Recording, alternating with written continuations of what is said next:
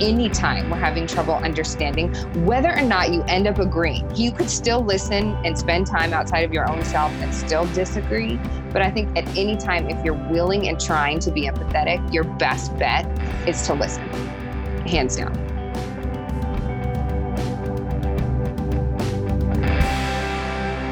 Hey everybody, Mike here with my very, very, very special guest, Bonnie Lewis. Bonnie, hello. Hello. Welcome back to the show. How are you? I'm good. It's so good to be back. Bonnie, for those of you who are new to the podcast, Bonnie is a dear friend of mine who I initially met. And I always tell this story because it's just so awesome. And in fact, I had a guy from Rock Harbor, Bonnie, who was offended. He came up to me after our first podcast together. He was like, "Oh, I thought I had a good one," and I was like, "No." I'm sorry I said that. But I worked at a church called Rock Harbor back in the day, and I was a teaching pastor, and we were trying to raise up other teachers. So we did this teaching class and opened it up for people in the community to send in their own teaching tapes and get critiqued and whatever, and literally. The best, and I'm sorry I tell this story every time, Bonnie, but by far the best one was from a 19-year-old young lady named Bonnie Lewis. And she's been a research assistant for me. I've been a research assistant for her, and it has been absolutely glorious. So Bonnie, you now live in Texas, where you've been for a couple years now? 3? Yeah, almost two. Almost two. Yeah. And I guess the big news, Bonnie, is that you decided that Eugene Peterson can't have all the fun in writing translations of the Bible, or N.T. Wright, he can't have all the fun. So we're translating the Bible. Is that correct? Yes, that is correct. About a month ago, it's been in process for over a year, but a month ago I let the world know and put it on Kickstarter. So it's actually a translation. It's up on Kickstarter right now. Okay, so and it's called what? Called Timshel. Spell it. Timshel. Oh, it's that. Okay, Timshel. Yeah. And what's that mean in Hebrew? Okay, so it means thou mayest, or like loosely translated, we have a choice. Oh. And yeah, it's in Genesis 22, it's in Genesis. The first passage we translated was Genesis 22, but it's this idea of conscience, and when God is using it to talk to Cain after he kills Abel, and saying, basically, when you're confronted with a situation or with something, you have a choice of how you will react. And so I named it that for a few reasons. One being, we went through, and you and I have talked about this in the Grief and Loss podcast we did together. Yep. But we went through like a really rough season where I had delivered our second son as a stillborn. Yeah. And at the time, I was really convinced that was happened because of something that I did wrong. Oh. So it was a punishment from God. Yeah. And I was really confronted with, I think, two options there for me, at least, which was either throw this all out and say, like, he isn't who I thought he was, and he's not loving, and he's not kind, and he's not good, or I have a choice. And I could try to dig in and just see what I find and see what happens. And so we did that. And that was actually the beginning of what we would like to call like our deconstruction to reconstruction phase. And we really came out new people. Our picture of God is bigger. Our view of Jesus is bigger and deeper and more full. And so that's kind of where I got it. But on a personal note, when we cremated our son, we spread his ashes up at Red Rocks Amphitheater in Colorado. And there's like this hiking place, and then there's this mountain that comes down. And so when we walked down the mountain, we actually listened to the song by Mumford and Sons called Timshel. And it was really moving and good. And it's kind of about the same thing, but about how we can be with each other in these seasons where we're trying to figure things out. So there was a academic reason and a personal reason I named it that. Yeah, no kidding. And what, sweet Bonnie, what was it that decided, okay, you needed to write a translation of the Bible? I love it. So I had been kind of on. First of all, Bonnie, I'm sorry. You're a woman. You're not even allowed to teach it, let alone translate it. I don't know if you know that. I know. That's why it's just really clearly a problem. And you know what? Actually, that has been said to me in this past month. So, geez. Yeah, I was on kind of what you might like, what I describe as the preaching circuit. Do you know what I mean? Like, people were hiring me to preach and teach, and that's great. And I love doing that, and I still do that. But something about it that's interesting that I would hear time and time again is, I mean, obviously, for better, I mean, like all intents and purposes, everything I know about preaching, you taught me.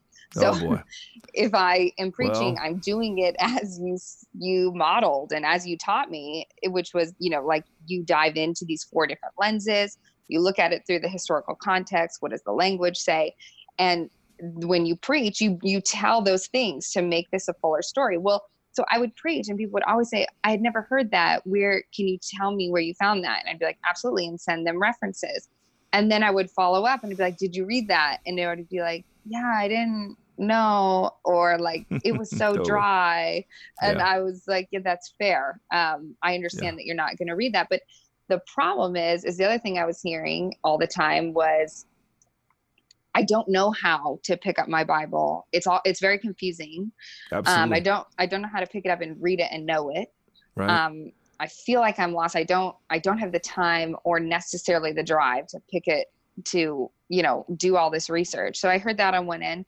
And then being in the kind of space I'm in with people that are deconstructing the same thing, saying, like, I don't know what I believe, but I know that I still love Jesus, but I need to understand these Bible stories in a new way because I have spiritual trauma from like certain ones, or like I know someone that said the Genesis 22 story of Abraham sacrificing his son, she used it as like, this is when her child was born, she left the faith. And she's like, now that I have a kid, I can't believe in a God that would ever ask anybody to sacrifice their son. And so I just realized like, okay, there are so many things, but this was the big kicker for me, is that what we don't need, I don't think, is another person to follow. So I don't need someone saying, this is what Bonnie thinks about the text. You don't need that. Like, if anybody's searching for Jesus, they're not going to find him necessarily just reading another book by another author. What we need is an encounter with Jesus. And so that was important. That was really important to me. And so I just said, you know what, like, let's do this. Let's take 20 of the main stories, 10 from the old, 10 from the new, that we've all either heard or at least heard about.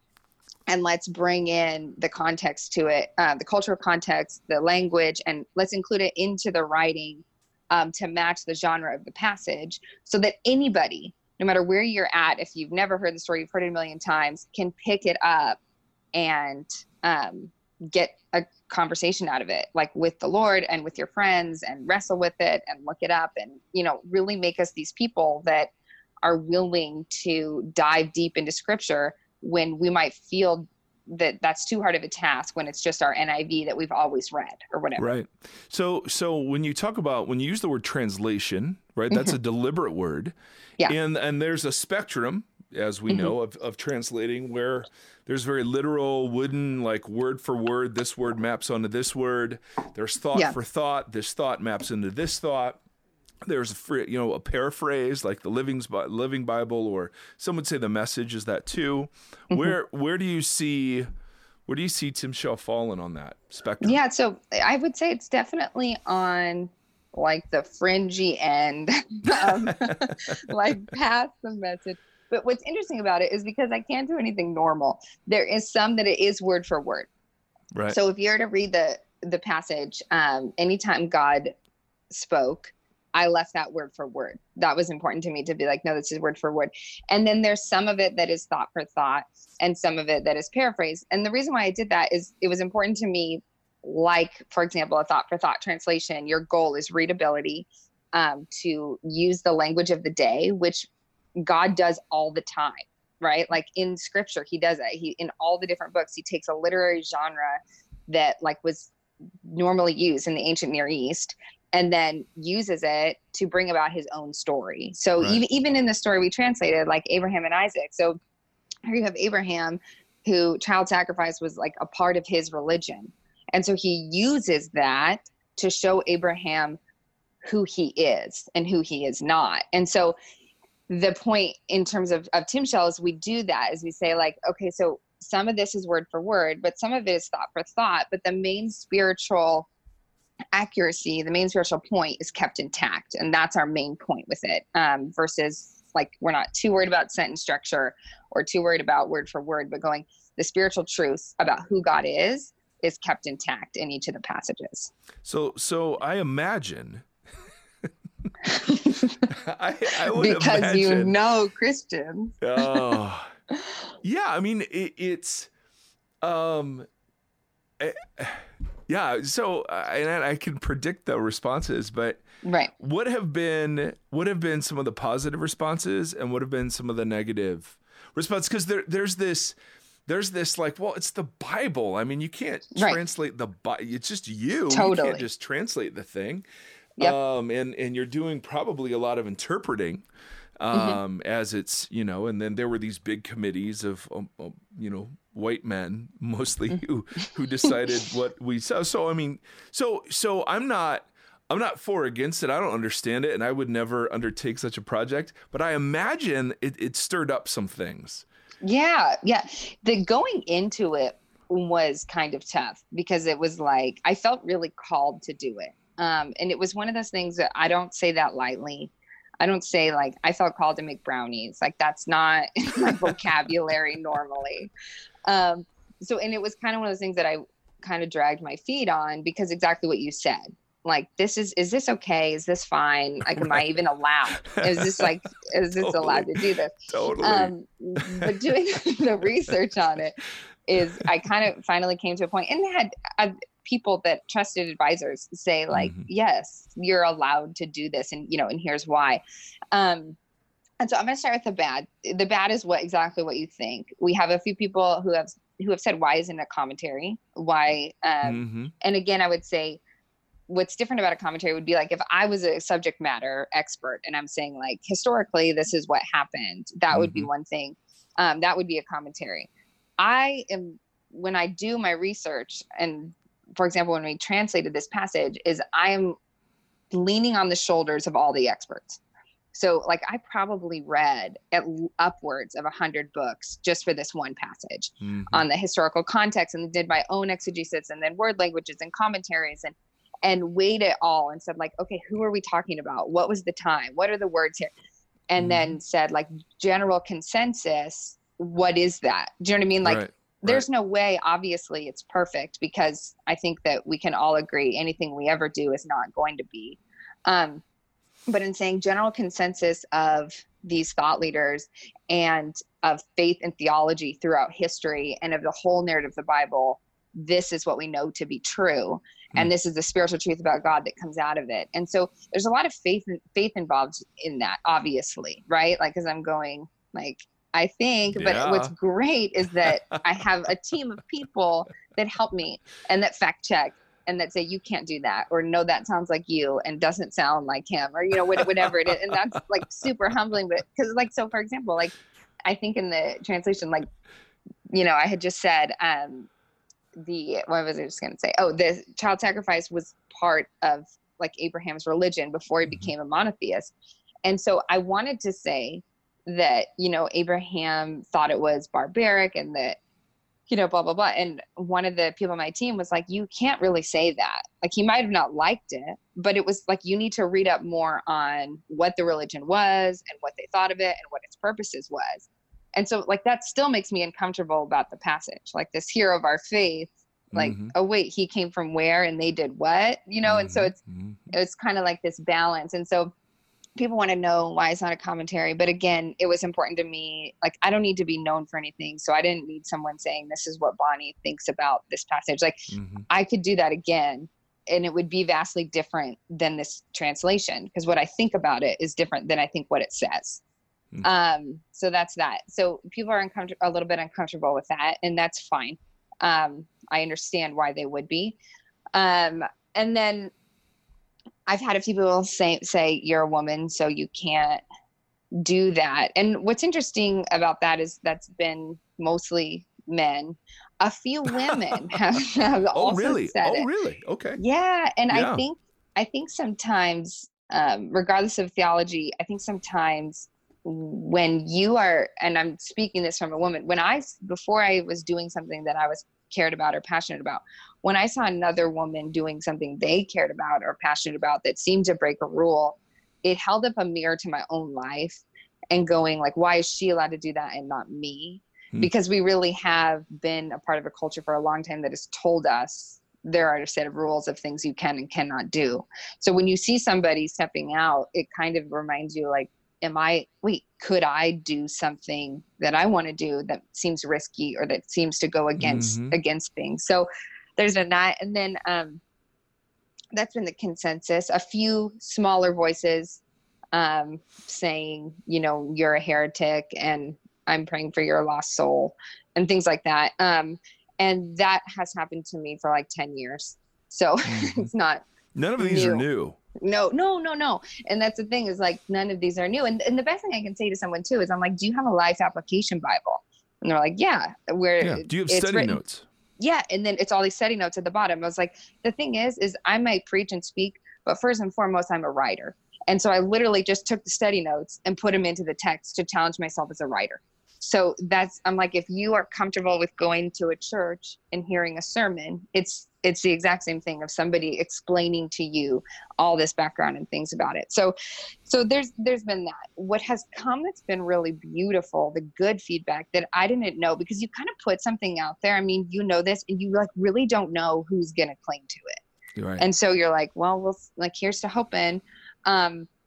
So a few people who are just like ordinary people that are just trying to love Jesus and read the Bible have been like, this is huge for me because I feel like I can understand it, but not in a way that dumbs it down, in a way that makes it more full. And so that's been great because it feels like this is the Bible for everybody. That's like the goal, anybody can read it. Yeah, exactly. And then the other thing that's been beautiful is so many people in this that have either been burned by the church, have spiritual trauma. I get messages every day and they're saying, I haven't read the Bible in 10 years. Honestly, I read your passage to mock it. And I found myself on my knees just in tears. And I think that God actually does love me and I will read this. And so things like that of saying like, this made me remember that God is there and he cares and he loves. And so that has been so beautiful. That's been like just amazing about it. We could go on about this. Yeah. I mean, hi, I'm Bonnie. What do you do, Bonnie? Oh, I'm translating the Bible. You know what is so funny? I went to this function and I was like just being me and like just telling stories and jokes. And so this lady said, well, you have to tell me what you do for a living. And I said, oh, well, I'm a pastor and I'm translating a Bible. She got like so stone cold face. And she goes, I'm sorry, I'm so taken aback. I thought it would be something more fun. Well, yeah. And I was like, We're I guess working on those stereotypes. Okay? Yeah, seriously. So good. Okay, so Tim Shell, Kickstarter, we got a week left. Yeah, so we're like 40% funded. Okay. And they say you make your last in the last week. So and the thing is it's like the goal is 31,000. So we're about 40% funded. We have 6 days left. I don't make a penny off of it. So it pays for the printing of the book, which was big for me. It's a hand woven, like really nice. I wanted it to mirror just how beautiful the gospel is. But also I didn't feel comfortable sending it off to like some unethical printing situation. And so it's done here in America. And so that's really important to me in terms of just like an ethical standard there.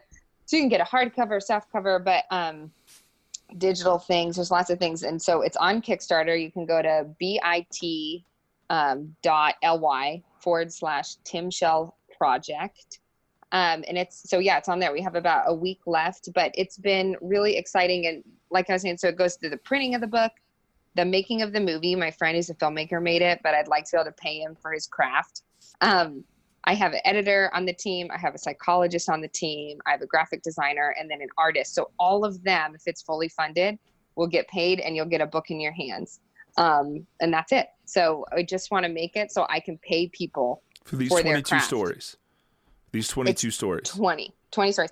Genesis 22 is the first one that we translated. So it's on the 20 Kickstarter stories. That's page. right. 10 and 10. Yeah. Okay. You're right. Yes. I got Genesis 22. All right. Well, I'm interested in what our audience will think of this. I think that, it's because probably a mixed bag.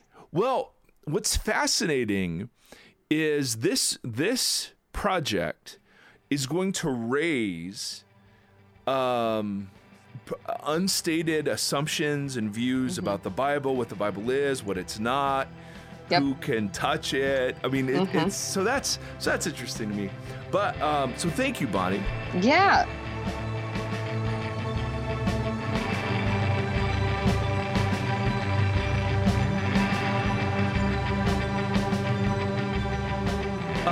I wanted to also talk a little bit about this idea of toxic masculinity that's all over. You've experienced a little bit of that, obviously, in this project. But there was a Gillette ad, of course, that and I talked to Sky Jethani. He's a podcaster too. I was on his podcast, and we kind of had this Patreon only conversation about it. But I was like, I want to do some more work on that, because it's a super interesting conversation to me. So, first of all, did you see the Gillette ad? Yes, have you seen it? Okay, and for those of you who have not seen it, you can Google it right now. It's essentially a series of vignettes where boys and men are behaving badly. So there's one where a corporate CEO was mansplaining over a point an executive woman had made. There are some boys chasing another little boy to bully him. There's some stuff, texted and written online about another young boy. There's some, leering and sort of suggestiveness. Yeah. So I mean, it covers kind of the gamut of what's, commonly associated with bad. And in the background are these Me Too sort of moments playing on, different TV stations and all those sorts of things.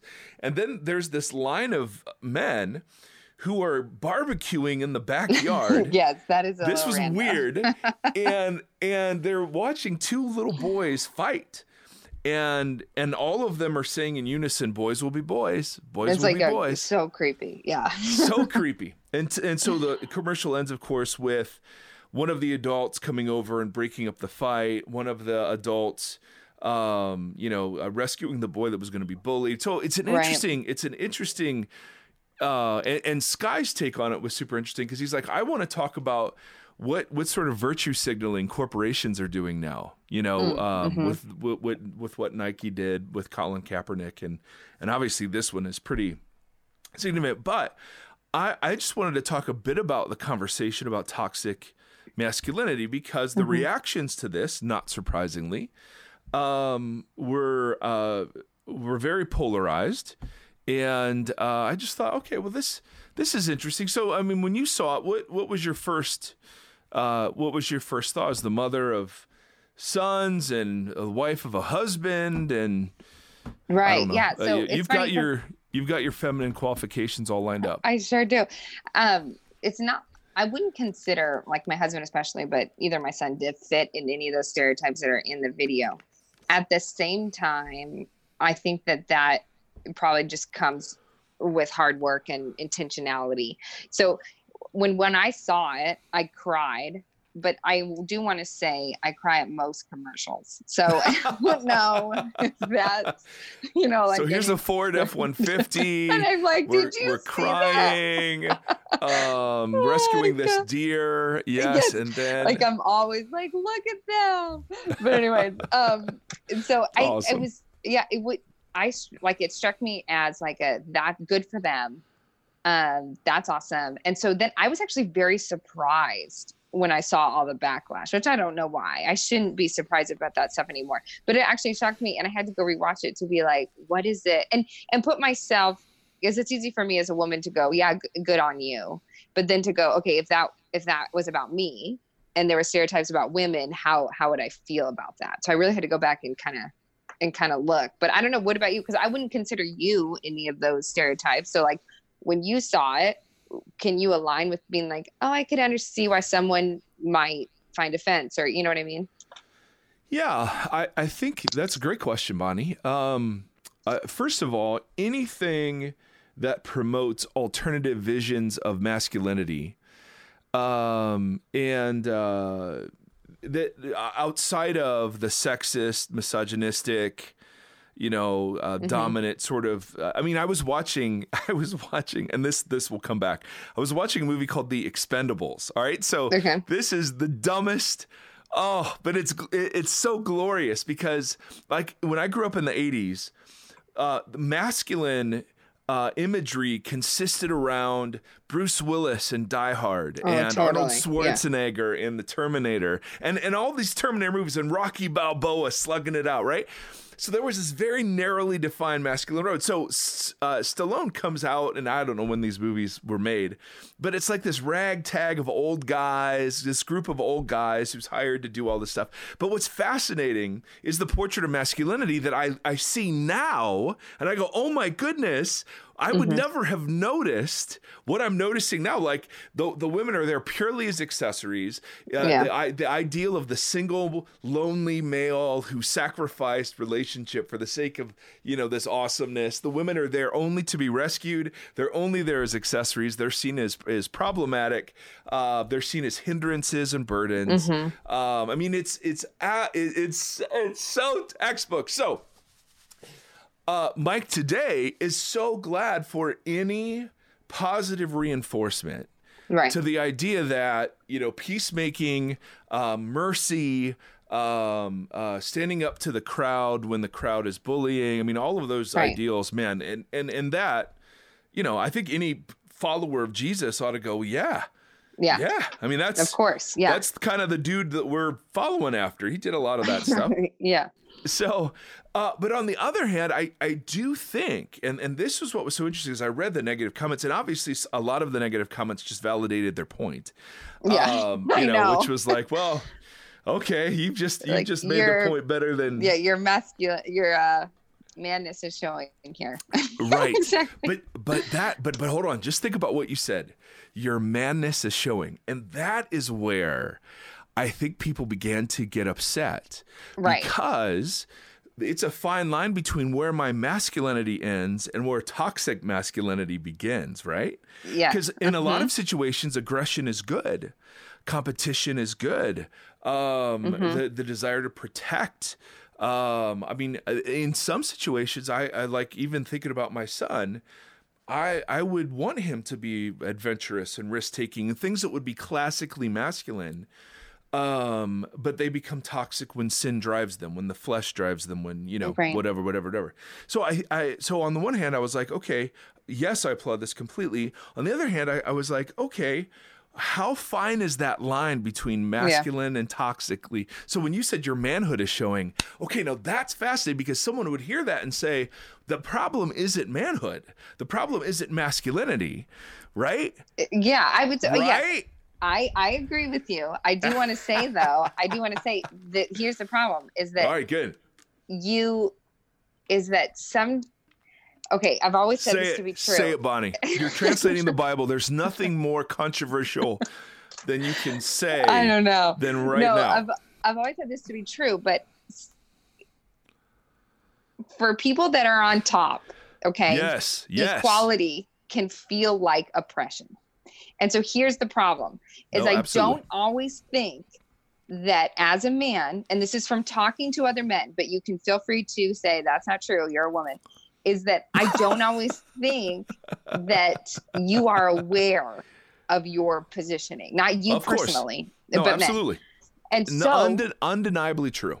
So I say that like a little bit tongue in cheek, and I'm sarcastic, and I can sometimes have a mouth on me, and I know that. So a better way than saying your manhood is showing, what I'm saying there is like, hey, your privilege is becoming apparent. Do you know what I mean? Like the second somebody says to you, hey, watch out for this in yourself, and our response is immediately to defend and protest and whatever. Right. I think that that's a sign of, hey, wait a second. Like no one is saying you're all like this. And that's a spectrum of, like you're saying, of toxic masculinity, because the line is so fine, and you can beat someone up and it's toxic. You can also catcall a woman and it's still toxic. Poison is poison no matter how much you drink of it. You know what I mean? Yeah. And so it's tough, because if someone is calling out masculinity, toxic masculinity, and saying, hey, this is a problem. Right. And people are freaking out about it. I think that we should call that into question and go, okay, but why? Like, why is this? Yeah, why are you defensive about this? And that's what I'm trying to explain. I think people saw the ad and said they're not just going after toxic masculinity. They're going after masculinity too. So I think that was one reaction. I also think that there is a significant number of men, and I wouldn't say they're all white, who think there is an assault on masculinity.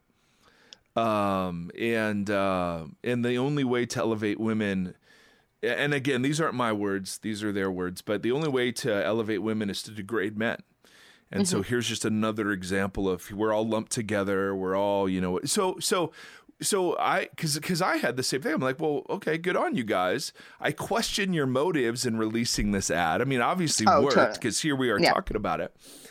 So I'm like, and a shaving ad, and you go back and look at some of their ads. I'm sorry, it's like so the other way. Right. I'm like, oh, okay. Like so now, so shut up. I mean, whatever. But I do think, okay, so that was my attempt to kind of understand why there was a lot of pushback. Right. Okay. Well, because people think, well, it's talking about masculinity, and I think people think that it's part of a much greater attack or agenda or whatever word you're going to use on what it is to be masculine. Because one of the things I've been doing lately that's super interesting to me is I've been studying Jordan Peterson a lot, and because there's so much about him. Have you ever heard him talk, or did you read his book or anything? No, I've just heard of him. Yes. And like Joe Rogan and Jocko, I don't know Jocko's last name, but Tim Ferriss. There's this whole industry of like helping men learn to be men. Yeah. And Jordan, is kind of the intellectual, and people have all sorts of reactions to him. And I'm not reacting at all to his content. I want to find out why he's speaking so powerfully to young men. Because it is crazy. So on the one hand, you've got this ad. On the other hand, you've got this huge, and I don't know how huge, but huge seemingly press towards, in the Christian circles, it's John Eldridge, or it used to be Mark Driscoll, or so you've got, there seems to be some problem either way you slice it, right? There's obviously this thing called toxic masculinity. The Christian word for that is just sin. Right. I mean, it's and we're all infected. So I'm toxic. So when you asked me, hey, do you display some of these stereotypes? No, but I'm toxic in my own ways. Right. What about passive masculinity? Right. That can be toxic too. Yeah.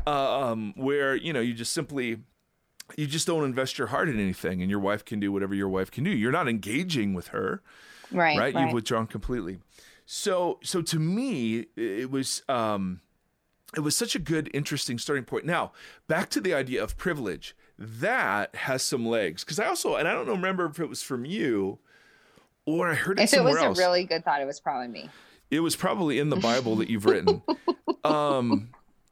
It was something like the loss or equality to the privileged. Equality feels like oppression. Yeah, I preached that at Vox. Yeah. Back when you were there. Yes. So I did steal that from you. Talk about that. But to be fair, I think I stole it from a magazine article. But it was perfect.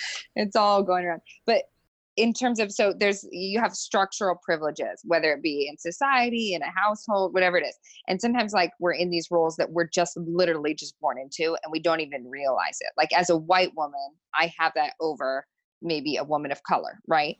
So they're in society, there's all different layers and levels and whatever.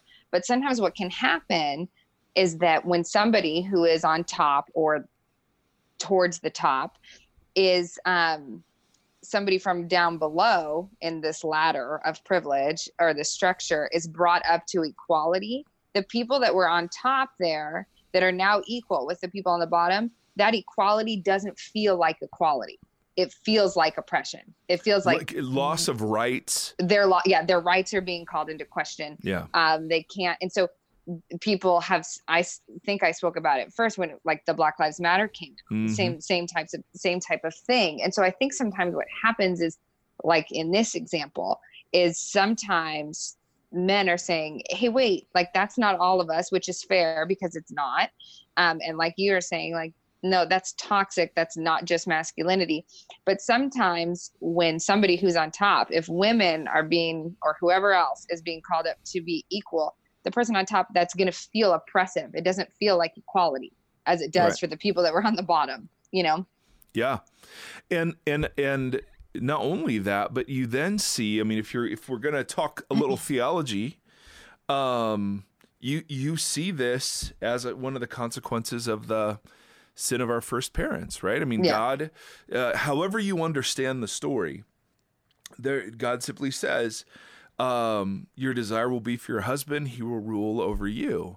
And that's not normalizing, that's not prescribing, that's describing now that what was intended to be co-equal intimacy and purpose in mission is now a power struggle. And so you do see men trying to rule, and it comes in all sorts of crazy different ways. So part of the problem I have with the phrase toxic masculinity is, well, on the one hand, yes, it's not everybody, but on the other hand, it kind of is, if you buy the whole premise that, yeah, we're all fallen and in ways fall short and have to learn how to rightly relate to not only other men, but to women as not only friends and coworkers and acquaintances, but then as, you know, significant others and spouses.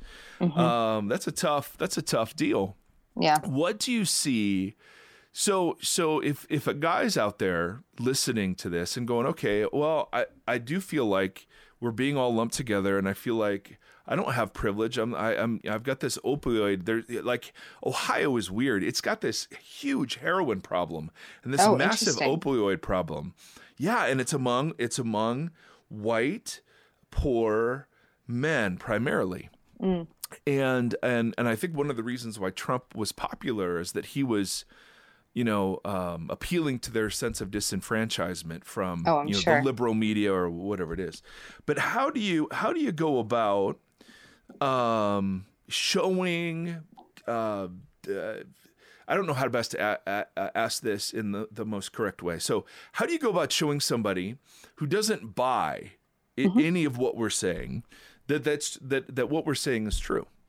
Yeah, I think you can send stats, you can send, you know, whatever you want, news articles. It's not going to happen unless they spend time outside of themselves. I did this thing on like my Instagram story. You know how you can do, well, now you're like so fancy, you do Instagram stories. I got no idea. I got a guy. I got a guy that helps. And I don't know if you've noticed, I'm sorry to interrupt you, but sweet Nate Erie trolls me every time. I never thought. I'm like, Rob Bell and Erwin McManus, they don't get trolled by their children on Instagram. And yet, here's Big Nate. Anyway, I freaking love Nate.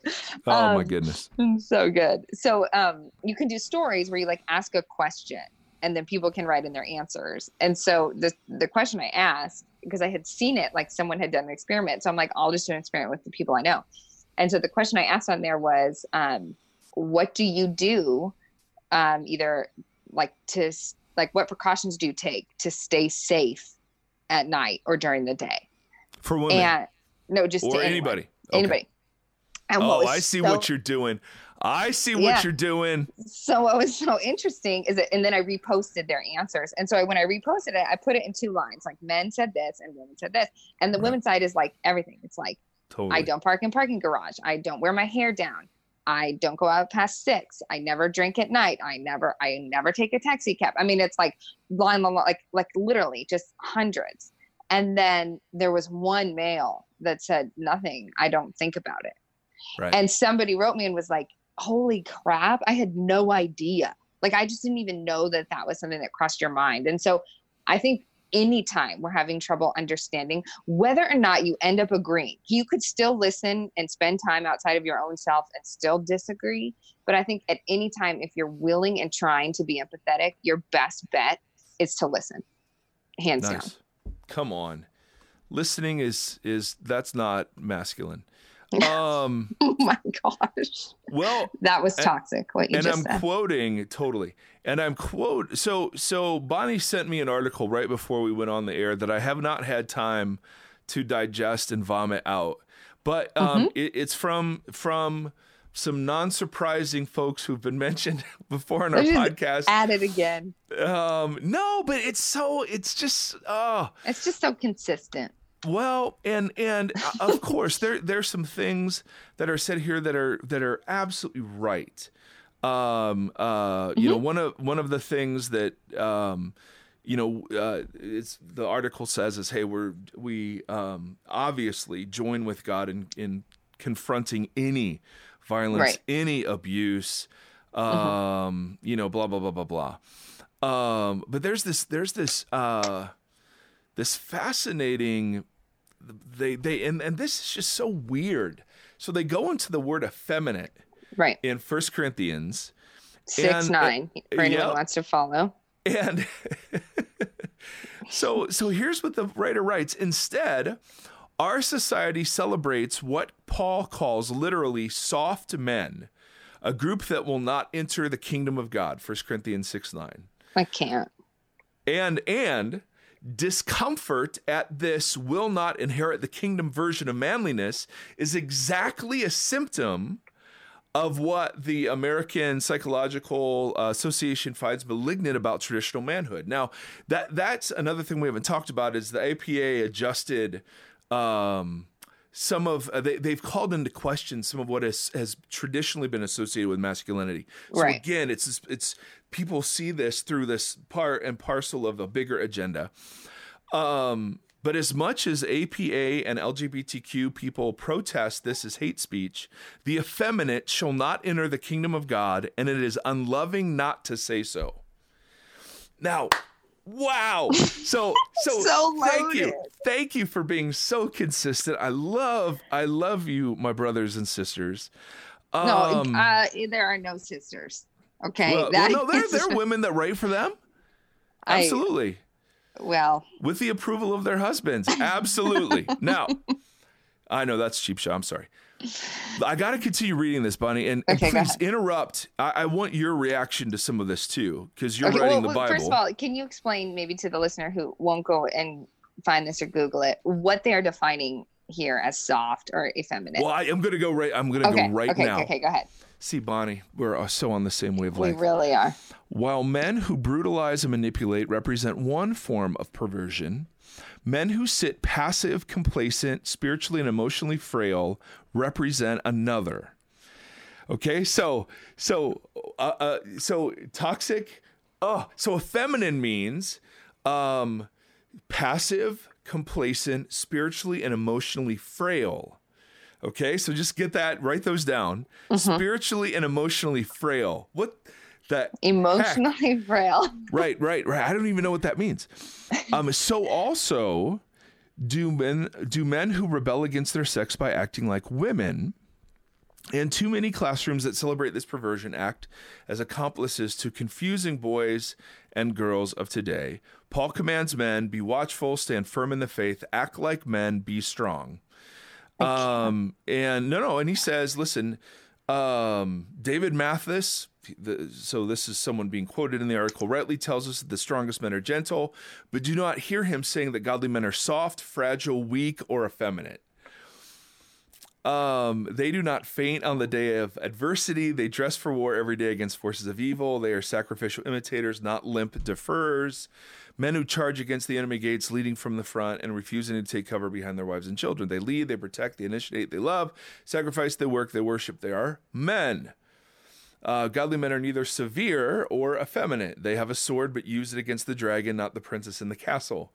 All right, so they're saying, listen, on the one hand, you have this toxic, aggressive, brutal, abusive form of masculinity that is rightly being called out as toxic.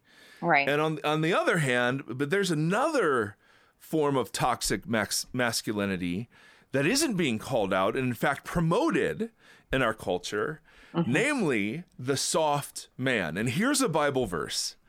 to back it up, the word effeminate. And then we're going to smuggle in the contrast between effeminate and non-effeminate masculinity with a bunch of cultural constructs like swords and Yes, you know, I mean, exactly. so it's absolutely It's fascinating. loaded. Yeah. So what do you think about the effeminate part? Yeah, I think it's to be kind. Let's go Greek. What do you got Yeah. on this? So I'm looking it up and I'm like going, okay, I see. I don't literally translated, obviously, is my jam here, but is it says, you know, soft, definitely, but I'm not picking up soft isn't how we are describe how they are or how our society would necessarily describe soft. What I have here is it's like a self polluter. So somebody's that is like submit to unnatural lust. It's somebody that is destroying themselves in terms I thought it was used in the context of sexuality. Yeah, it is. So it's like in 6:9, it's like, do not be sexually immoral, idolaters, adulterers, men who practice homosexuality, thieves, greedy, drunkards, swindlers. So it's like but it's in the context of somebody who's polluting their own life. Right. So I don't think it's fair to say at all. It's totally emotionally out of context. Frail. To be How like, the hell do you get emotionally frail out of that? You don't. It's terrible exegesis. I mean, terrible. And it's what the problem there is that then I think it just drives the wedge deeper. Like these statements are made, and then you wonder, well, why aren't they coming to church? And why aren't they following the gospel? You know what I mean? And it's just like it's awful because it's terrible exegesis. It's awful. So amen. Absolutely. And that's the thing, to pack this. And then he goes on. He says, I just returned from a visit to the greatest place on earth. My wife and I were shocked at how many men gosh. Did you read that part? Acted like women. Lispy sentences, light gestures, soft mannerisms, and flamboyant jokes were everywhere to be seen. On display for a park flooded with children. No hiding it, no shame, no apologizing. This perversion of masculinity warranted no commercials. So, and again, I always want to respect and say, yes, there's a point there. And I was making it earlier that passivity can be just, if not more damaging than aggression. No question. Right. And our culture is rewarding or at least permitting men to not have responsibility in their sexual activities, in the ability to live at home until they're however old, right? I mean, Certainly, men are not forced to mature. They were in the same ways they were in previous generations, right? Mm-hmm. Yeah, I would agree. I would say that's true. And there is, of course, a great deal of gender confusion. No question. I mean, we can get at it. That's a whole topic right. We're going to avoid different. Like the plague right now. So yes, I mean, for conservative Christian organization to say, listen, let boys be boys, let girls be girls. Come on. Kate Hudson came out and she said she's raising her child to be gender neutral. I know, but then she had like a pink swaddle and a pink bow. Right. So I was like, not really. Well, and we would say from the Christian story, that's impossible. Right. Right. I mean, your genderedness is part of the image of God. I mean, now, again, what is to be trans? Okay, I got all of those questions. But my point back to this article is what we've done is we've taken one Greek word, mm-hmm. and it seems we've pulled it way out of context, and now mm-hmm. we're defining it using stereotypes that are very much directed at the LGBTQ community. Yeah. But not only that, we've packed the word soft with anybody who is spiritually and emotionally frail, which is incredible because the Bible seems filled with men who are spiritually and emotionally frail, mm-hmm. and yet we're used by God greatly, right? I mean, I am astounded. Mm-hmm.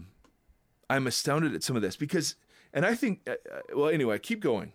No, I mean, I will. And I mean, I agree with you. And it's tough because you look at, and you would say like, okay, well, what is it that we're defining as spiritually and emotionally frail? Like Of who's course. deciding that? Exactly. And what's like, why do you get to say I take this is what that antidepressants. means? I take antidepressants. I've gone through 2 bouts of anxiety where I made some really bad decisions. So I'm frail, right? Right. I'm not going to inherit the kingdom of God. You're dead now Are you to serious? that. Yeah. Well, I mean, just like, it's idiotic. It's so oversimplified. It's unsympathetic. It is not pastoral. I mean, oh my goodness. But yeah, exactly. I mean, there's no bedside manner here at all. But it really does beg the question, if we're coming full circle here with like somebody like me, right, that is translating the Bible and using all these commentaries and do all this stuff, and people are upset about it. Yet maybe those same people will read something like this and never check it and just go, oh yeah, that's fine. And so what bugs me is some of the toxic culture, if we're going to talk about toxicity, some of the toxic culture about any of these topics is because bloggers, people, whatever, have a tendency to take something out of context and then write a bunch of stuff around it. And we don't have a literate church to go, wait, no, that's not right. Like, I might still agree with your point here, but you aren't allowed to use God's word in that way. Do you know what I mean? Sure. Yeah, if you just want to make the general point, okay. Fine, go for it. But to use it and then to kind of pack it in this language is not fair, and it's disappointing. And it's harmful, and it's toxic, and it furthers toxicity, which is a great System of a Down song. It furthers toxicity in its own way, because now we're confronted with the Christian community. Yes. Right? And the Christian community has an incredible opportunity, right? So we clearly have been purveyors of toxic masculinity. Mm-hmm. Right. So we've either taught men that they have to be hyper aggressive, love MMA. If you don't drink beer, you're a pansy. And all of that, is said either playfully or seriously. But this fits into that sort of. This article fits into that sort of mode. Or we've told guys, listen, Mr. Rogers is the guy that you need to be, and just be nice and polite, and never, and be nice and meek and passive. And Jesus turns out to be this, this very kind individual who never got angry or whatever. And you're like, well, neither of those are right. So all of that's true. It seems like the Christian community has an incredible opportunity to lead the way on what it is to be masculine. Well, to develop a new construct for it. And right. So where would you start with that? Oh my gosh. Oh. Yeah. All right, I'll go first. Okay. And then you make it better. Oh, well, we'll see. Go ahead. Well, no. I mean, so the first place I'm going to start, if I'm coming up with a construct for masculinity, is Jesus of Nazareth. Yeah. Right? Because, right or wrong, or however you understand it, he came as a man. Now, God is not gendered. God is both masculine and feminine. All of that is true. Imageries used of God from feminine imagery to masculine imagery. Got it. But Jesus, for those of us who follow him, seemed to embody a masculinity that was fully orbed. In other words, there was anger. There was anger, and how what he did with his anger is amazing in and of itself. There was passion, there was compassion, there was gentleness and firmness, and this whole spectrum. He cried.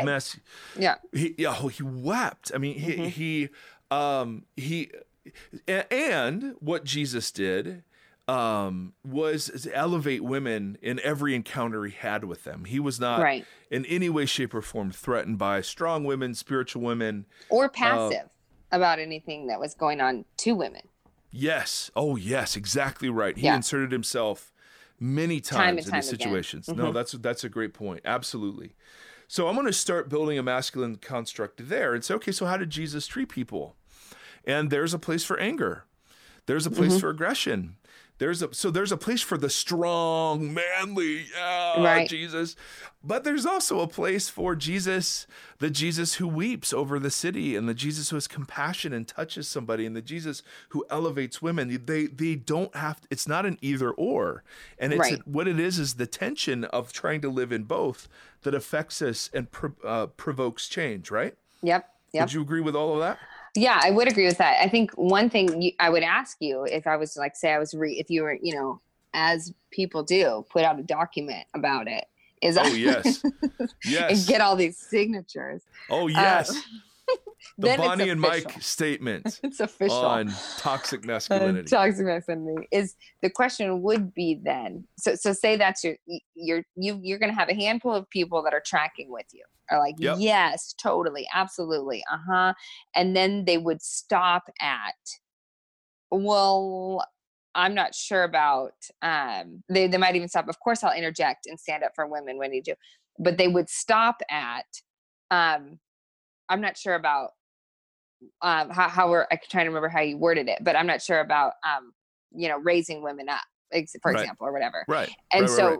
and so the question then remains, if we're going to say here's a good starting point for biblical masculinity, is it all in? Is there room here? Does that make sense? Like, Absolutely. If raising women up is part of what it means to be masculine, then yes, you're going to have a different definition if someone's like, well, no, I just don't agree that women can teach, speak, whatever.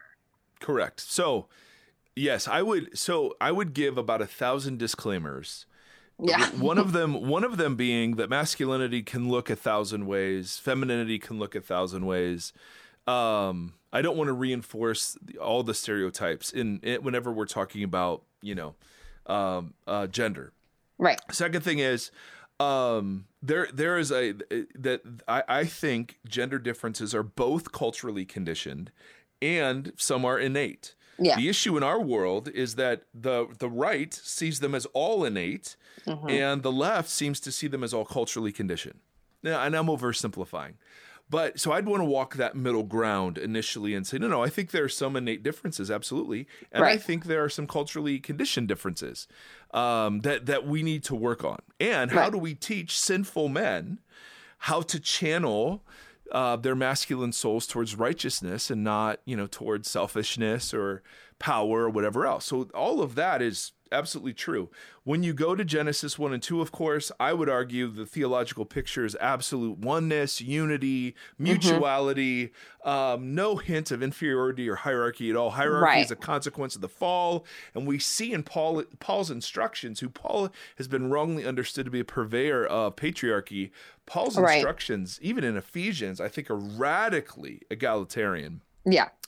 So that, yes, the way men are to treat women isn't as objects to be dominated or consumed, or we have to walk on eggshells now because women have all the power. Rather, they're co-laborers. They're, it's this beautiful, beautiful picture. And that's what the New Testament teaching on gender is pushing us back to. Agreed. Right? So I'd start with all of that. Then I'd go to Jesus and I'd say, okay, let's just read a bunch of Jesus stories and note the characteristics of Jesus, because the scripture is very specific in telling us about Jesus's emotional state at several places in his ministry.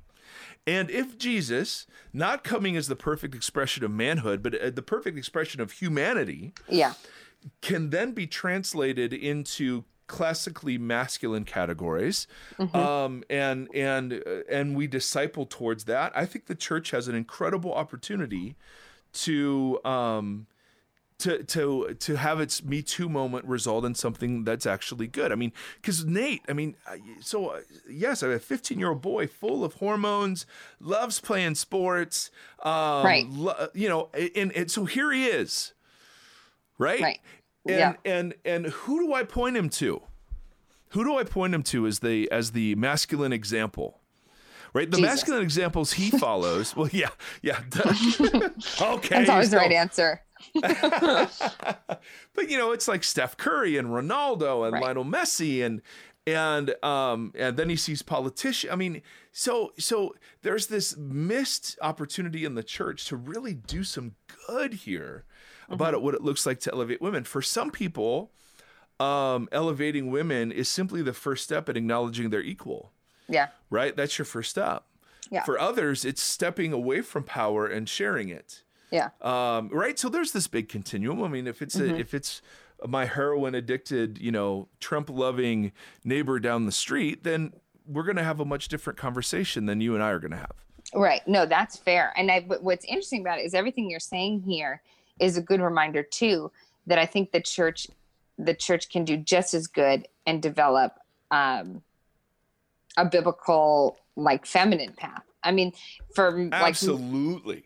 do you know what I mean? Like, for me, for example, like, I often get like, oh, you're a feminist and you think, and it's like, no, I don't think that. I think that I have qualities that are different than men, and that's what makes me me. Do you know what I mean? Like, that's what's different, and that's what's beautiful. But like, for example, think about it. Like, one of the things that's hard about this project, for example, and that's been true for almost my whole ministry, is I don't fit necessarily with the women ministry, but I'm also not welcome at the table with the men. And so it's this weird, and so the people that I look to, or that I'm like, who will I point my daughter to, don't necessarily have the same theology. And so what do I do there? Do you know what I mean? And so in both of these, I think there needs to be kind of like a 2.0 of going, okay, like, the pendulum is swinging. Can we stop it in the middle for a bit and try to figure something out? Nope, we can't. Because then we have nothing to, no, everyone's bored.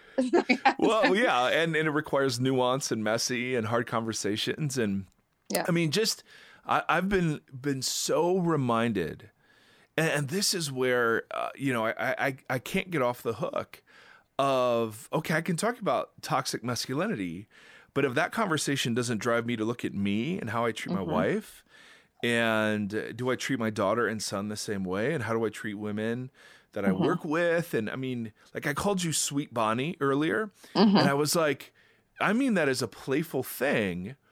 But do I call, like, Rick Sweet Rick? Do I call Andy? I called him Andy Bear. I don't know if I ever called him Sweet Andy.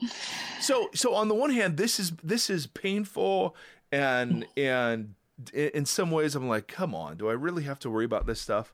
And in other ways, it's such a good thing, because as I'm raising my son, I do want to raise him to be a man. Right. But what's that mean? Right. To redefine it. I know. But it's like, but at the same time, like, I think we have a choice too. It's painful, but it's also like, I see these moments as the Spirit working and going, oh my gosh, look, we get to step into something he's doing if we choose to do so. Yeah. And that's a beautiful thing. Do you know what I mean? Like, that we don't have to, other religions and thought process and stuff, or detachment, or you just, get your mind right, or whatever it is. It's like, no, we have a living God that is reworking things for renewal, and how beautiful that we get to be a part of the process of it. Yep. And I would agree, like, even my husband, he is very obviously a huge supporter and encourager and aware. And he was like, he said to me at work, he said, my biggest thing at work now is making sure that women on our team are elevated when they, the same as men, and that I step in on others' behalf. And he's like, because until you were open and honest about how it felt to be a woman, I had no idea. Right. And he's like, I didn't even know. I just didn't. And you don't know what you don't know. You know what I mean? But once you do know, especially as a Christian, you have a responsibility to act different and to be different about it. And, oh, that's so true, Bonnie. And I see that raising my daughter versus raising my son. Yeah.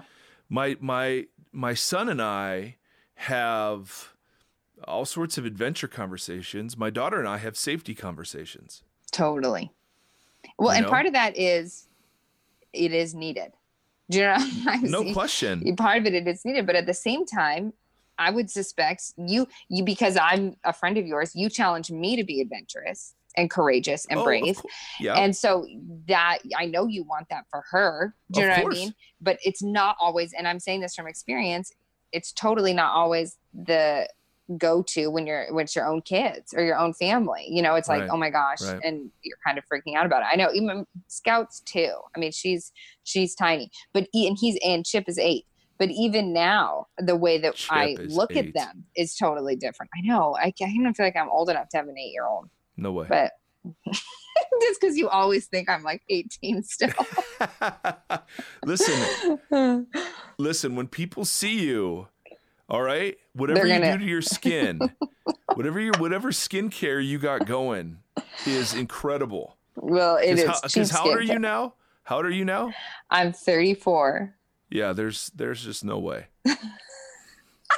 You will, Well, in my that's heart, you will always be a 25-year-old with the maturity of a 75-year-old. There you go. Someone was like, you've lived a lot of life and it doesn't show here on your face.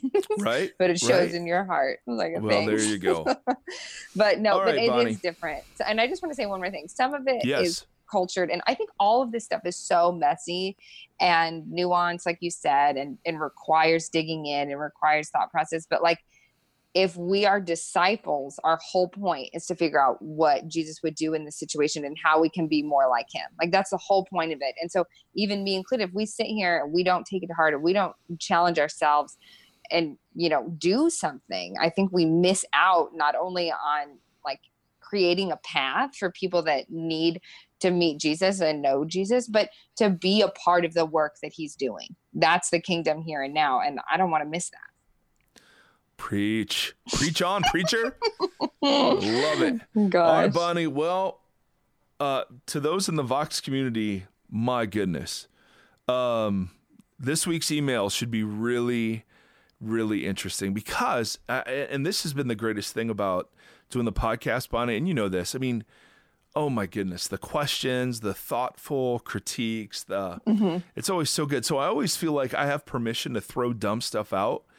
And then have wiser people react to it and tell me how to do it better.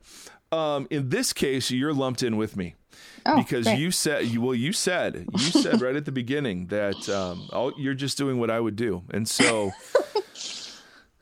that is bad for you. But anyway, Bonnie, thank you, bless you, Thank you. brothers and sisters. May the Lord bless you and keep you. May God shine his face upon you. May the Lord lift up his countenance to you. And in these days, may he give you peace. Bonnie, thank you. Till next time. All right. See ya. See ya.